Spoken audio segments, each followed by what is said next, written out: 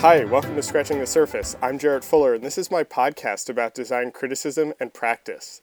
Today's episode is a really wonderful conversation with Abbott Miller. Abbott, of course, is a partner at Pentagram, where he leads a variety of exhibition and publishing projects. But Abbott is also a really good writer and has published essays in publications like I and Print and ID Magazine. One of the reasons I was really interested in talking to Abbott is because, on a sort of surface level, it would seem like Abbott had left the writing side of his career, and we talk about this in our conversation. But what's interesting to me is that as a college student, Abbott and his now wife, Ellen Lupton, used writing and criticism and theory as a way to, as Abbott told me, quote, fight the banality of graphic design. And it's not that he's not interested in this now or that he's not writing now, but it's that he's found a way in his work at Pentagram to truly seamlessly connect these interests in design and research and writing and theory. And it all manifests itself in the actual design work that he does. And this is something that I obviously find really inspiring and interesting, and is really what this podcast is all about. And so we kind of pick that apart a little bit in what I think is a really interesting way. We also talk a lot about how he started writing in his early career, how exhibition design brings together all of his interests, and we talk about the writers and designers who have really meant the most to him and influenced how he thinks about all of this. I've gotten to know Abbott a bit over the last few years while I was studying here at MICA in Baltimore, and really enjoyed this conversation and learning more about his background and how he thinks about this relationship between design and writing. And I think it's something that you'll enjoy as much as I did. So here is my conversation with Abbott Miller. I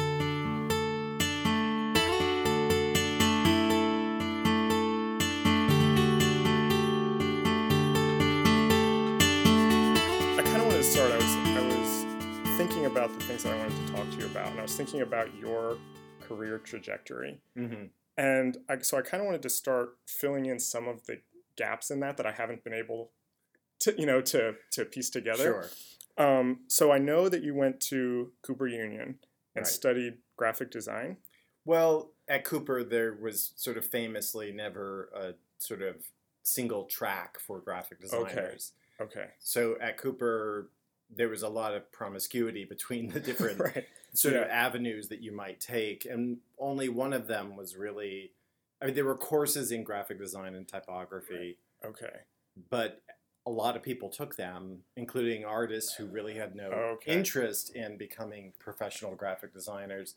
So it was really more like a medium or a tool. Okay. And so, a lot of people would graduate with a degree in, it was just a BFA. Yeah. Okay. But some of them would have a very strongly graphic design oriented BFA. Yeah. Others would be printmaking and graphic design. Others would be film.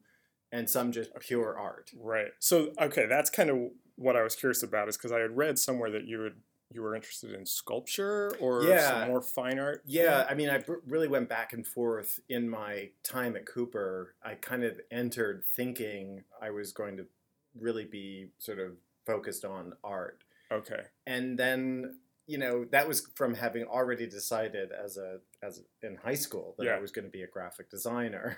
Oh. So I kind of went through this sort of flip-flop. Yeah. And then it was film, and then it was back to sculpture, then it was back to graphic design. Okay. But nobody cared. Right. Because you're just taking courses, and although your personal identity is constantly like shifting and, there are great stakes in your personal definition. Right.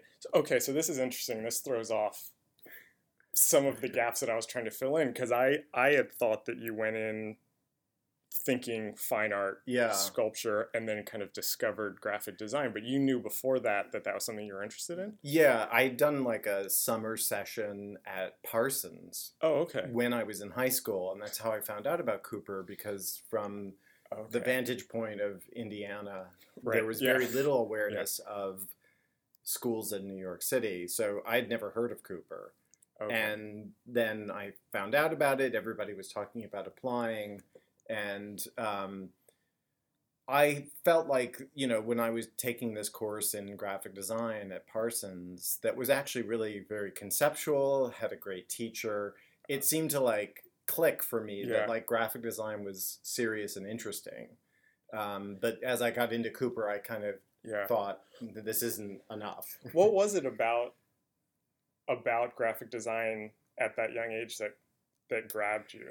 I mean, part of it was feeling like that I had a kind of responsibility to myself and to my parents to actually have a viable, like a career. Right. Yeah. And it felt sort of like crazy indulgent to go to New York to study sculpture. At the time I just felt like, God, I got to get something like out of this. And it's sort of interesting and sort of sweet to imagine myself thinking that was the responsible choice at that time. But I did think about it that way. And yet it was also like, even in middle school, I was doing logos and kind of things that were really graphic design. So it wasn't an alien thing to me. And it was interesting too. It wasn't just pragmatic. Yeah. That's interesting. That's very similar to actually my own background. I, as a kid, would make logos and would go to like grocery stores. Mm-hmm. My mom would take me to grocery stores, and I would then come home and try to recreate all the signs that I saw there, and had no idea that was a thing until 15 years later or something. Like that. And I remember doing basically display lettering. It was like a big kind of preoccupation. Interesting. That lettering was as interesting to me to illustrate as drawing houses or anything. Right.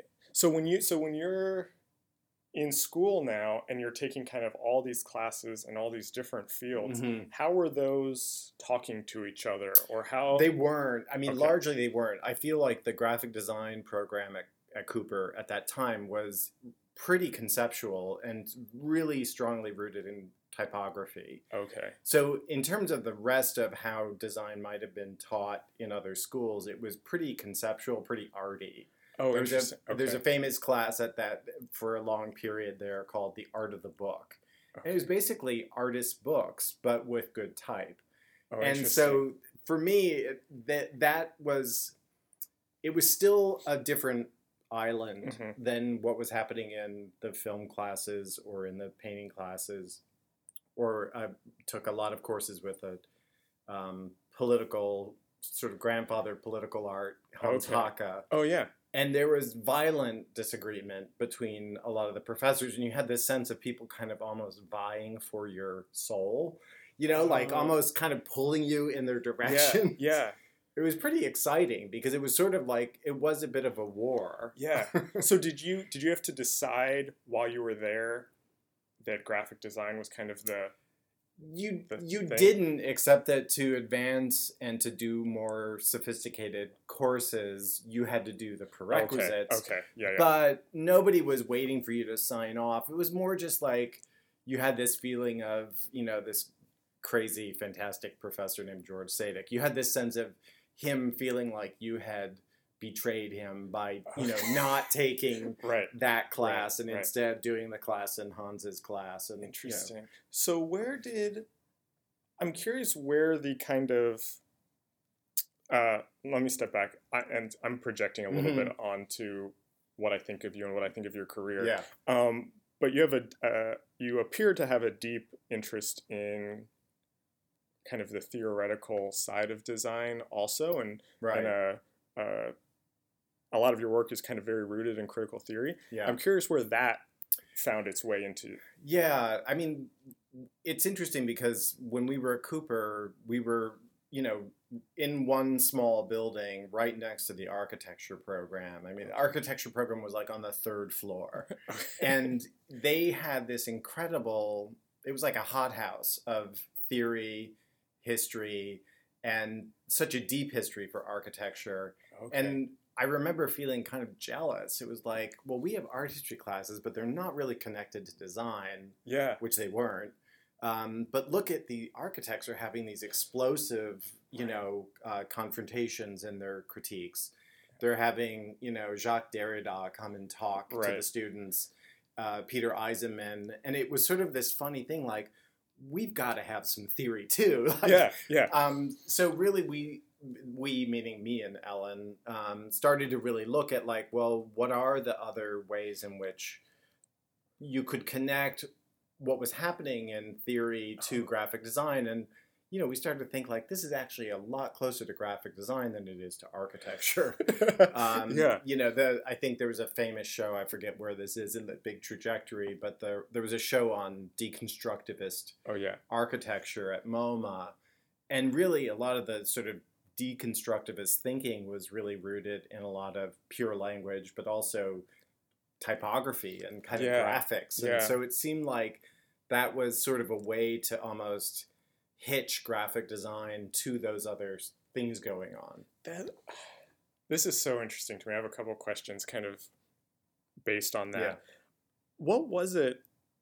My first question is kind of, what was it about seeing those architects or those architecture students talking about this that you were so attracted to? And did you have any interest in that before, or was it kind of just you were close and you were seeing it? I think it was the vitality of it, that it was sort of a, you know, you could argue a sort of practical pursuit of study, but that there was this bigger implications all around it.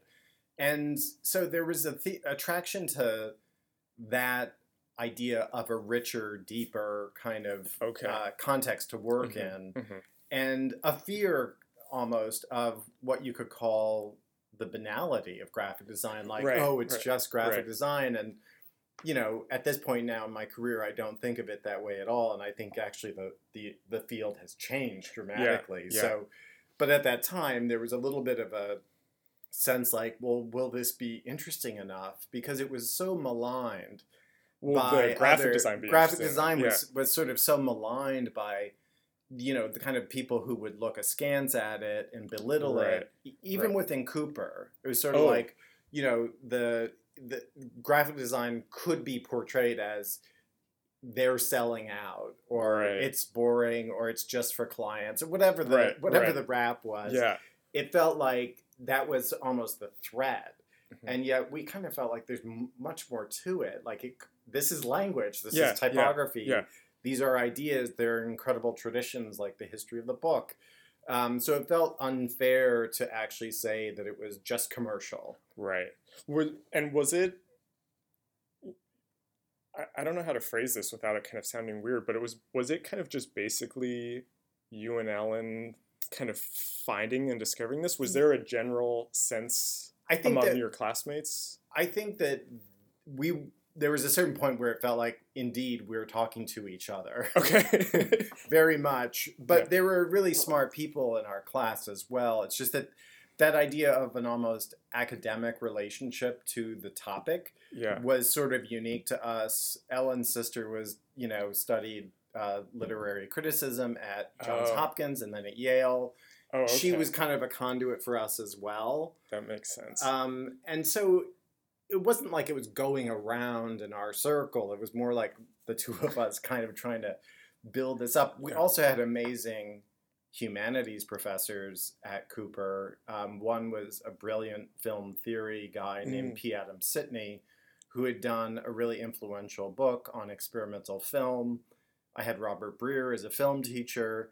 And film theory was actually this whole other thing that was like completely related to graphic design and the idea of kind of film as a language. So we got excited from all these angles. And, you know, the political people in the school were basically using the tools of graphic design to critique corporate design or corporate communications and big business. So it was sort of, there were all these facets going on that made it clear that one could build a kind of interesting intersection between the professional kind of definition of graphic design and the sort of intellectual traditions that it could annex. Right. So, I mean, I don't mean to date you or put a date on this, but something that's always been interesting to me is how kind of in graphic design history, in the kind of mid-90s, there was this big kind of explosion of this type of discussion. Right. And I'm trying to kind of situate kind of your discoveries in that. I'm terrible with time, and that whole period is really sort of a blur. But it was happening all through there, and there were these different kind of camps that were interested in theory, interested in developing kind of even just the discourse around graphic design history. Yeah. So Steve Heller was actually editing the AIGA Journal of Graphic Design and was really influential just in inviting me to write something. Suddenly saying like, okay, do you want to write something? And he also did the Modernism and Eclecticism conferences, which suddenly there was like, oh, there's a forum for writing and presenting on mostly on design history, but it could easily, veer over into doing more critical writing. I did a piece for one of those conferences on stock photography, which was not so much history as a kind of analysis of the way stock photography is structured. So this was my next question. I was curious kind of where you started writing, or how did that kind of how that started. Right there. Okay. Because I was really, of course, doing writing in school, but then after school, I was working for Richard Saul Wurman. Oh, yeah. Who was the publisher of a series of guidebooks. And I decided to work for Richard because I was on one of my anti-design phases when I directly after graduating from Cooper. And Ricky was just then moving to New York. And I thought, like, I didn't know you worked. For about 4 years. I did not know that. He was provocative. He came to Cooper, and he was very, looking back, it was sort of like almost a sort of in your face, kind of refutation of the niceties of what graphic designers get wrapped up in. Very outside the sort of good design, not good, but just sort of. Yeah, the classic. He wasn't interested. He wasn't Rudy de Herrick. He wasn't M and Company. He was this guy who had an interesting premise about, structuring guidebooks by, how a street is arranged and what you have, what you see on a walk. Yeah. And I just was attracted to almost the anti-position. So I worked with him as a design job. It wasn't really all that satisfying because it was highly formatted. But I worked on this crazy book for the Museum of Modern Art that was published by him, which I later learned there was a reason it never came out. It was because all the curators had banded together to block it from ever seeing the light of day. Oh, wow. And as you can imagine, like the idea of a guidebook to the Museum of Modern Art put together by Ricky Wurman. Yeah. They weren't having it. Yeah. And so we're sort of stupidly working behind the scenes. Like, why are these meetings just continuing to happen? And we never get to actually, like, no one will respond. Right.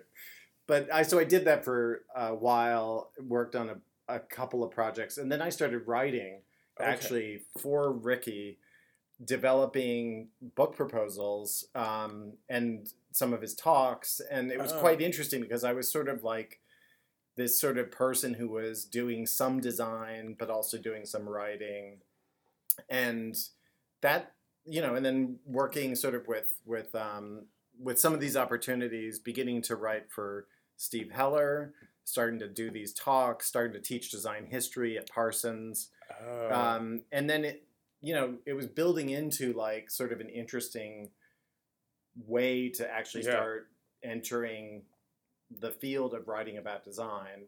And then I entered a art history program at City University. Oh, I didn't know that either. Yeah, and it was a PhD program in art history. They were totally up for having me focus on graphic design. That wasn't the issue. And I did probably 2.5 years of coursework.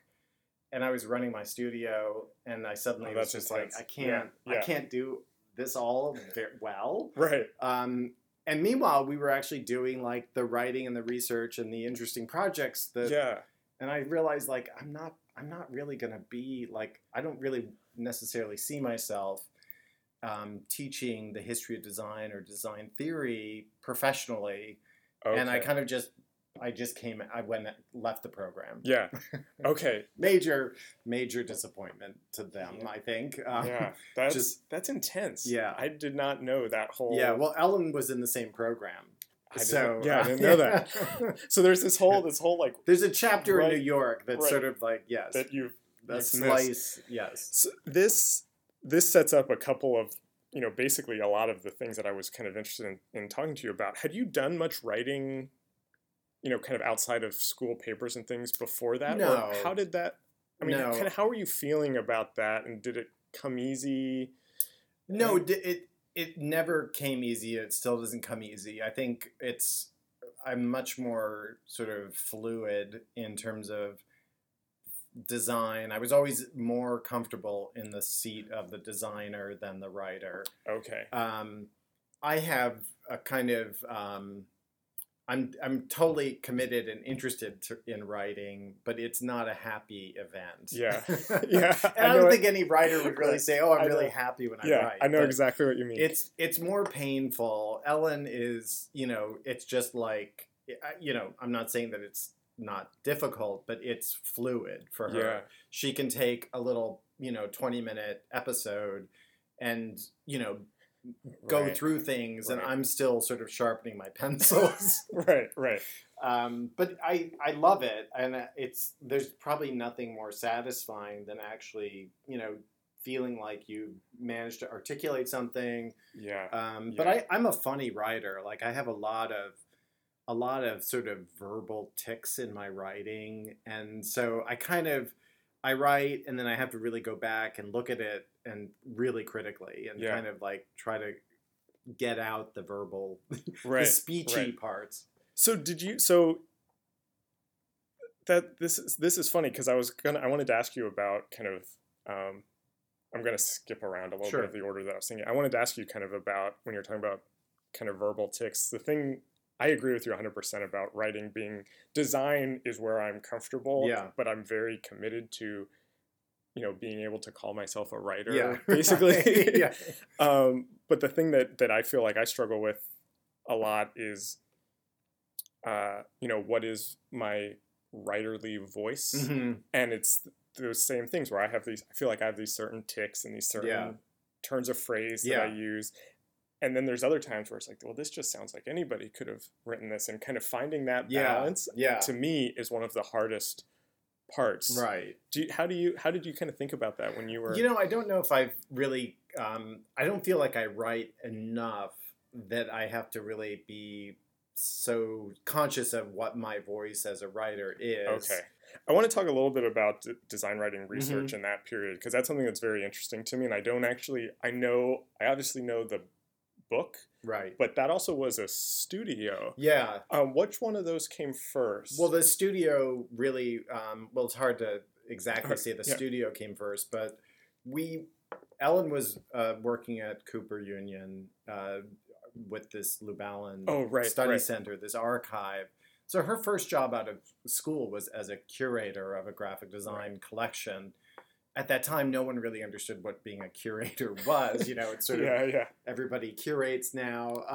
But at that time, it was pretty exotic. And so she was doing that work, which was sort of a dream job for her, really. Oh, okay.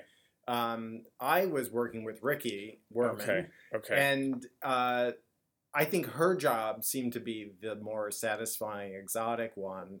But we started kind of collaborating on external projects, basically freelance work, that would give us opportunities to do our interesting versions of what graphic design could be, which were often, very, very small, very esoteric, very kind of usually more academic. Yeah. We designed an issue of Visible Language, the journal, together. Yeah. We did posters for literary theory, conferences at Yale. We worked for something up at Columbia.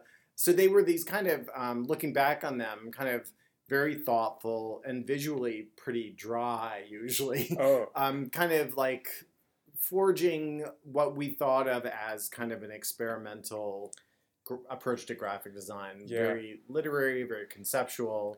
And this was very conscious? Like, this is the type of practice you were setting out to do? Okay. Yeah, we really sought out those things. And they were the kinds of things that you wouldn't take to, a normal design studio. And they were, fairly marginal in terms of impact. But we started to develop these kinds of projects, and we decided to give that project a title. Like, it was a freestanding studio. I see. Called Design Writing Research. We used it as a credit on several projects. And then... Oh, like Design Writing Research by... Well, it was like a name. It was like a band. Right. Design Writing Research was the band. We were the performers. I see. And that became, like, after working with Richard, I got a kind of retainer fee from the New Museum for a year. And once I got that, I'd been doing small projects with art galleries. Once I got this retainer, which was like no money at all, but it was a promise of what I could live on. Right. I thought, like, okay, I'm gonna really open my own studio now out of my apartment. Yeah. And I did, and it was called Design Writing Research. Okay. As soon as I did that, like, the sort of like project materialized, and suddenly I hired someone. Then I got a space outside of my apartment. Yeah. Then I had 3 or 4 people working with me, and it's kind of been that way ever since. Like, I have a pretty small team at Pentagram, and it really, in many ways, it's like there's a certain sort of number of people and projects that I feel comfortable with. Yeah. And so it's really been kind of a funny trajectory of starting small and kind of staying small. Yeah. I don't mean to be too reductive here, but I'm curious about that name, Design Writing Research, and the fact that you have those 3 words, and those were the name that was like that umbrella. Yeah. Which to me says a certain importance to the writing and the research that oftentimes designers, just that's a blanket statement, but maybe don't take as seriously. What was your kind of thinking about the writing and the research, and how is that playing into the work you were doing now as a studio with clients? Well, I think when we chose that sequence, it was sort of about putting design at the beginning, that design could actually drive writing and research, which was a little bit like of an inversion of the typical thought might be that somebody does some research and then it turns into writing and then it turns into design. Right. And the design as kind of like a final frosting on the cake. Yeah. We were sort of saying, well, what if you thought about design as actually driving those things? And it, whoever thought about it enough to appreciate it, that was the idea. Was also just that it was almost like a reductive process, name for the studio. Yeah. So I think that sort of, it summed up what we thought. It was trying to be a bit of a manifesto name. Yeah. And it was dry and kind of geeky. Yeah. I'm so embarrassed that I've never thought about the order. And as soon as you said it, I was like, oh, well, that's that was so sort interesting. Of like that's where our kind of, that's why we sort of thought about the idea that if you started, that design is actually a sort of sense-making thing that could live in the driver's seat and actually may for a lot of people, in terms of framing a project and and I think it was just this idea that please don't tell us that design is really just like waiting for other people to author things. Right. Like coming to designers just to do that last bit of presentation. Right. I mean, I actually had written down, I'm going to be that person that reads back something that you had written. I think this is in your design and content book, actually, but you say that design is not a passive presentation of already cooked and digested ideas, but a critical tool capable of creating its own insights. Yeah. And I mean, those are your words. Right. But I feel like that really is a framework for your entire career in a lot of ways. That kind of sentence. Yeah. And I mean, I think a lot of the things that I was drawn to in early writing were examples of other designers, other projects, other areas where you kind of had the sense that someone was starting from sort of design insights. Yeah. And, an example that just comes to mind is like, there's an incredible book by Irving Goffman on gender advertising. And it's basically a collage of basically contemporary media. I forget the year it was published, but it's a kind of catalog of poses. And this is an anthropologist who's sort of like looking at the visual production of American culture and finding within it this sort of inventory of poses. And to me, that was like a really interesting example of, he's looking at design as an artifact and then drawing conclusions from that research. Right. That's just I don't know why it came to mind, but that's really interesting, though. The idea that design is that, is capable of framing a project like that is really interesting to me. I'm curious how things like that and how kind of building a practice as a designer and someone who's writing, how those influenced each other. How did being a designer who was writing a text kind of change how you thought about writing a text, or then vice versa? Someone who could write an essay, was that changing how your design process or how it manifested itself? Yeah, I mean, I feel like a couple of contradictory things. Okay. One is that when I was actually truly doing the research and the research and writing on a lot of these projects, the appetite for like doing something really radical visually was sort of always a frustration. Actually, as a designer of my own content, I was not necessarily more adventurous. And actually, when I was in the role solely as a designer, I actually felt a lot freer formally. And a classic for me is when I was given a bunch of pictures to do a magazine about dance, I suddenly felt like, okay, like it was sort of thrilling not to be so kind of connected to the content, but actually to almost feel like I'm here to perform with images and text.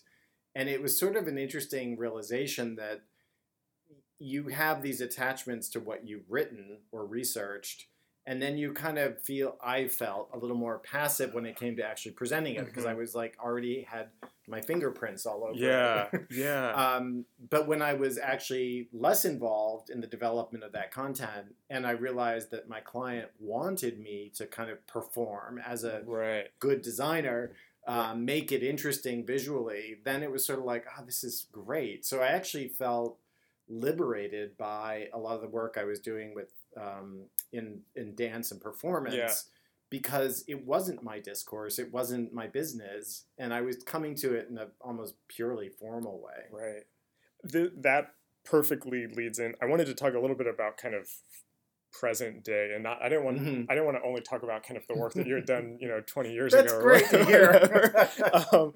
But something that was interesting to me, and I have a couple kind of questions around this, but you're kind of, this is such a oversimplified statement, but your kind of public persona as a designer now, for lack of a better term, is you don't do much writing or speaking and that kind of discourse, and you're very much a designer. Right. And I'm curious, was that a conscious decision? Was it kind of just a natural evolution? I think that I have become so immersed in being a designer and have felt a little bit estranged from kind of the theory and writing aspect. I kind of want to get back to it. I'm teaching a class at Cooper in the fall, and I'm really curious to re-enter that kind of framing a lot of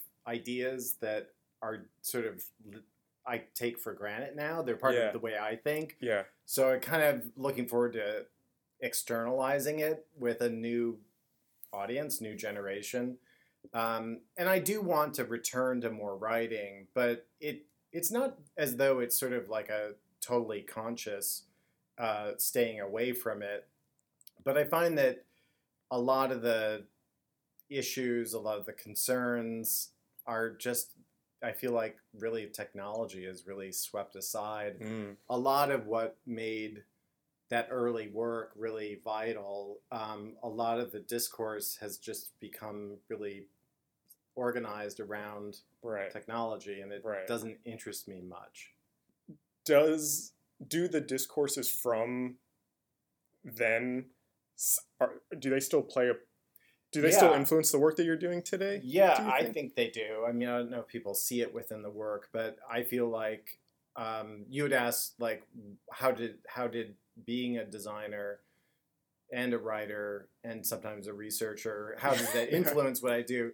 I feel like the work that I do, especially with curators on exhibitions, is very much informed by the role of having been a curator on many projects that I've done. So I think that it's more just understanding the capacity and the sort of role of the writer or the curator that is, sort of making me a better partner to the people that I work with.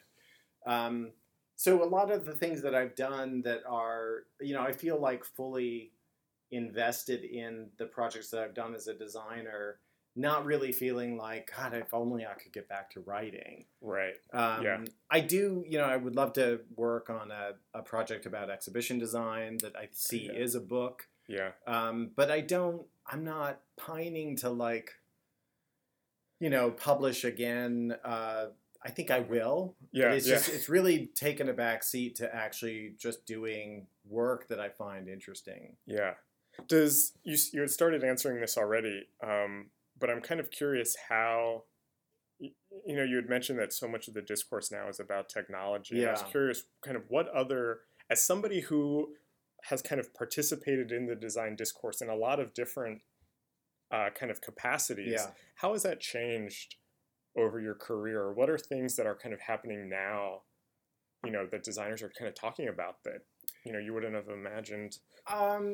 I don't know that it's that dramatic. I think that what I think is kind of interesting is that a lot of the early kind of positions in design really revolved around sort of aesthetic positions, which is really interestingly no longer. It's almost quaint, these idea of kind of like even the sort of style issues that animated a lot of those discussions, and the idea of kind of like East Coast versus West Coast, those are all dissolved. You're right, actually. And so it kind of, I think that the broader cultural issues have kind of swept aside a lot of what made those debates like very local to graphic design. And so we all live in a kind of a media environment now that's sort of much more shared. Like, our graphic design debates were incredibly narrow when I was younger, and when there were such debates. Now I think what Ellen is doing with her exhibition on sort of multi-sensory design, I think there is this kind of desire to kind of go to other levels beyond sort of the way things look, or even, interface design, to really think about this sort of multi-sensory person, this multi-sensory receiver. And I love all that, because my work in exhibition design has really been about a kind of bigger framework for the designer to work within. Yeah. I mean, and it's something that has come up again and again in these other interviews that I've done, in kind of how it's changed, is that, when you were having these discussions when you were in school, and you're talking about it being very narrow, and now a company can kind of redesign their logo, and there'll be a story about it in, the New York Times or Fast Company. Fast Company, right. Does that change? Does the fact that there's now a kind of general audience awareness of graphic design and of work that you're doing, does that change how you think about your work at all? I think it changes the way clients think about the work that the work they may be undertaking. I'm doing a project now that's for a very, very big organization. Okay. And I think that it's been fascinating to kind of work through the sort of expectations of basically social media and public perceptions around changing a sort of an existing identity.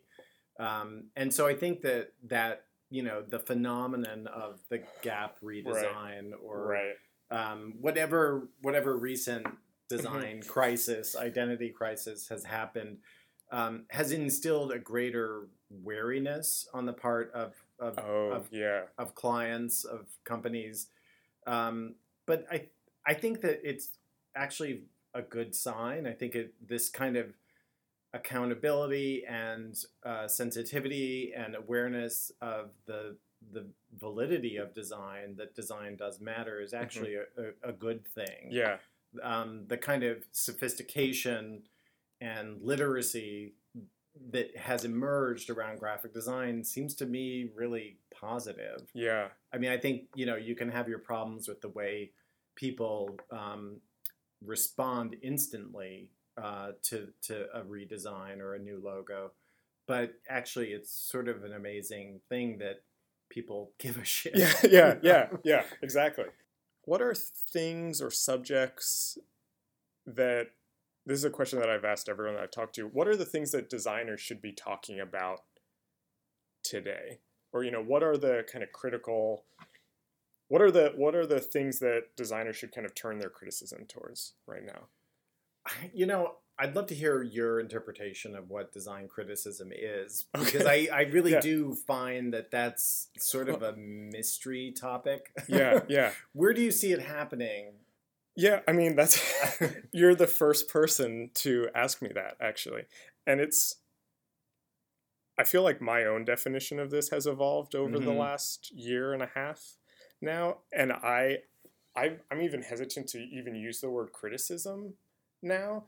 And the thing that I've kind of arrived at is, and this is why I asked you the questions, because you started talking about it already, is that graphic design influences so much of the world, and that's kind of what design criticism should be talking about, and should be looking at not just the formal aspects of it, not just the company X redesigned their logo, let's do a before and after and talk about the kerning or the color choices, but kind of the whole system around which these things are created and how they're put into the world. And so it's, why did the company redesign their logo? What does this mean? How is it being received? And that it's kind of for designers. I think it's something for the profession to be kind of talking about and thinking about. In that we can't, I'm about to make a couple of very kind of broad statements that I don't know if I can fully defend, but that we kind of can't always be looking at design history to tell us how to do things today. And so as much as I love, Paul Rand and all of his logos, we should be questioning, is that way of designing a logo still what makes a good logo today? And kind of constantly redefining our processes and the work that we do and how it's kind of functioning in this world. And so that discourse is kind of how I would, or the types of design criticism that I would like to see. And that sounds like something that you might, if it had a place, you might find it in at one end of the spectrum, and design issues at another end of the spectrum. Or Harvard Business Review, in another. So I think that what I think would be interesting is if design criticism actually made it a little more into a mainstream territory. And I think it happens sometimes with fashion and architecture. Yeah, yeah. And I think that's super exciting to me when people are talking about design in these forums. I think what you're describing is a little more inside baseball, but I think it's possible. Yeah. Just as you can read an incredible architectural review. Yeah. You can imagine that people can handle it. They can actually go through the launch of a new brand and talk about it in a way that was actually journalistic and kind of insightful and all of those things that you expect of awesome journalism about architecture.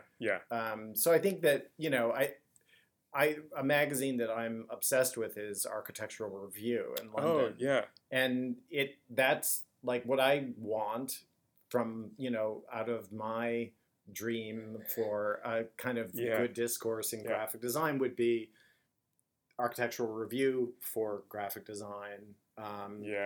Because it just pumps out amazing stuff that is both reviews of current practice and architectural theory, urbanism. Right. It's amazing. And it's like, I don't know if it's monthly or every other month, but I'm always astonished by how good it is. Yeah.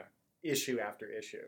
I feel like architecture has definitely mastered is a strong word, but definitely have figured out the discourse around what they do, both for the profession, but then also for a general audience. Right. I think that's a great example. And that's why I thought it was so interesting that architecture back when you were in school is kind of what attracted you. I always think of Herbert Muschamp writing in the New York Times about architecture for a general audience, very specifically, very literary, funny, very accessible, but also was really dealing with a lot of I think that's sort of what is the exciting part, is that people don't realize that they're actually kind of engaged with design criticism because they're actually just fascinated to be reading this guy's text about a giant building that just went up. And I mean, a lot of that interplay of being able to kind of tuck these critical insights into the review, someone wants to know about this building. Along the way, they're getting a really rich kind of channel of information that's about sort of the ideas behind it. Yeah. And I feel like we don't often get that level of analysis about artifacts of graphic design or even exhibition design. Right. I've been doing exhibition design for almost my whole career, and rarely is the design of an exhibition even commented on. And it's sort of frustrating to me because it's one of the ways that both institutions and curators voice their perspective on the material. And yet it goes, apart from a little like lovely design or something, there's very little that looks at the way the work is presented as part of the sort of editorial or curatorial perspective. Right. That was, I have two more questions, but that was something that I was interested in talking to you about, just kind of briefly about your work itself being a type of critical activity, or your work itself being a type of authorship, and that you don't need to kind of take your design theories and put those into a text, but you can actually manifest themselves in your work. Is that something that you are kind of thinking about? And when you are designing an exhibition, how much of your kind of view on the things that are being shown do you think are coming up in your design work? I think the curators that I've worked with are very interested in what I bring to a project, and just as I'm interested in what they're working on. Yeah. And I think that idea of the kind of reciprocity is really key. And I'm talking about a curator named Donald Albrecht, a curator named Eileen Gallagher, curator named Maurice Berger. These are all people that I've worked with, and it's sort of this incredible dialogue that you develop and a kind of a shorthand. Yeah. And these are people who actually anticipate that design can actually help make the argument, make sense of the materials, even when they're articulated well. The idea that the hierarchy that exhibition design brings to content is really amazing. That it's a kind of it's another way of writing, and I think that that's what's been common to my experiences, both for myself in designing exhibitions that I've curated, but also kind of being in the designer's seat, working with someone who's already developed ideas. And I think that's if I had to point to something I think is a unique territory for myself, it is exhibition design, because of that almost broader sensory environment, bigger, like working in a physical space, having a dialogue with architecture and space and people's experience, sound, motion, it's sort of all there in a way that if you compare that experience to designing a book is so single channel, single scale, that it makes exhibitions, obviously much more exciting. I mean, I didn't even make this connection until right now, but it brings in your interest in sculpture. I think there's certain kind of filmic qualities to an exhibition that you had mentioned. You were interested in film theory, and then playing with space and kind of authorship. It all is in exhibition design, actually. Yeah, and it's really an interesting medium to me because of that. And I also, have such a love of architecture that it's almost the graphic designer's version is exhibition design. And, I also love that it's temporary, and I mean, I love the fact that the books that we design are still around, but there's something intriguing about the ephemeral nature of exhibition design. And, if you go back to the avant-gardes, I think some of the most exciting work that was done was about exhibitions. And, they're tropes that we still work with and use. And really, a lot, Herbert Bayer really thought of exhibition design as sort of the cousin to advertising because it was persuasive. And what made it persuasive was that it was environmental. So this idea of kind of the sort of immersive spaces that exhort people, it's very weirdly connected to kind of propaganda because of that same modernist history. But it's really fascinating to me that it's sort of the Gesamtkunstwerk for graphic designers, That's interesting.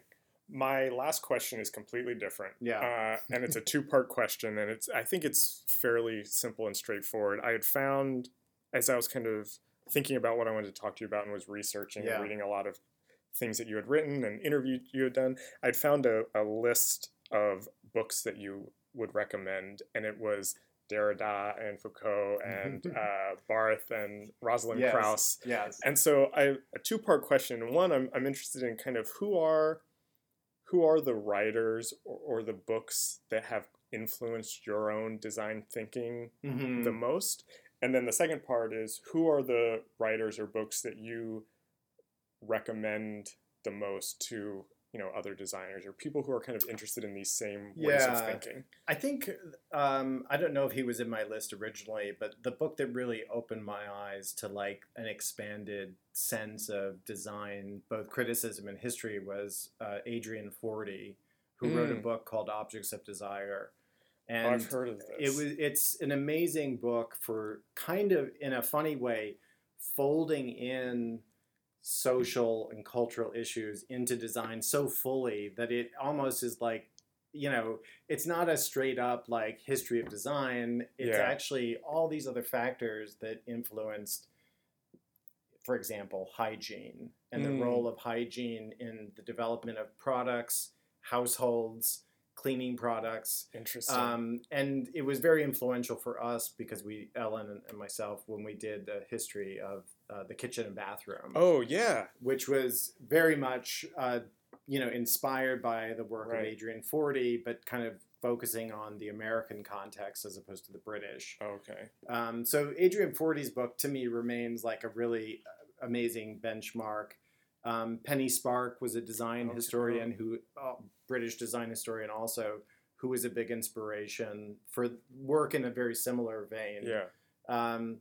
But now, when I think about books that are, Rosalind Krauss is very special to both me and Ellen. We did many courses with Rosalind Krauss at City University. Okay. She's a true mentor and kind of a interesting to us both for the work that she had done on surrealism and photography, but also incredible. Her book, The Optical Unconscious, is brilliant. The work that she did on minimalist sculpture is equally amazing. And she was an example of a kind of critic who was almost, the work was really approaches art. Her writing about art is, for me, art. And sort of goes, although not in a self-conscious way, but absolutely mesmerizing, brilliant work. So the other people that I wanted to mention, just in terms of who I think are really interesting, and in a funny way, it's not literary in any way, is Bernard Rudofsky, who is a sort of fascinating designer who worked in many different disciplines across his whole career. He designed exhibitions, he designed books, he designed clothing, he designed footwear, but he also curated a ton of exhibitions, some at the Museum of Modern Art. But he was kind of like a interesting freelance intellectual, engaged with design. Yeah. To me, he's such a never heard of this person. He's such a great role model for designers now, just because it was this kind of, he's a polymath who actually just went where his mind took him. And did brilliant work all across those fields. An incredible international career as well. So there's a couple books by him and a couple books about him. But he's absolutely a fascinating kind of, I wouldn't even call him a Renaissance man, just because, it's not like you just have to look him up. I always get mad when someone gives a name and it sounds this interesting, and I've never heard of this person before. He's not well remembered, but he's incredible. Yeah. Books, exhibitions, product design, architecture, totally amazing guy. And then Bruno Munari. Oh, yeah, of course. Who I think everybody has a really strong awareness of. But I find that kind of condensation of poetry and almost, it's pure poetry to me. Yeah. And it has this way of being a meta commentary on design. Yeah. Those are, I think, those are kind of some heroes of mine. Yeah. Apart from people I, really directly studied with incredible people throughout my career. Yeah. Thank you so much. This was so fun. Yeah, I really enjoyed this. Thank you so much for talking to me. This episode was recorded on April 30th, 2017 in Baltimore, Maryland. Our theme music is by Andy Borgasani. We're on Twitter and Instagram at Surface Podcast. You can find us on iTunes and SoundCloud and at scratchingthesurface.fm. Thanks for listening.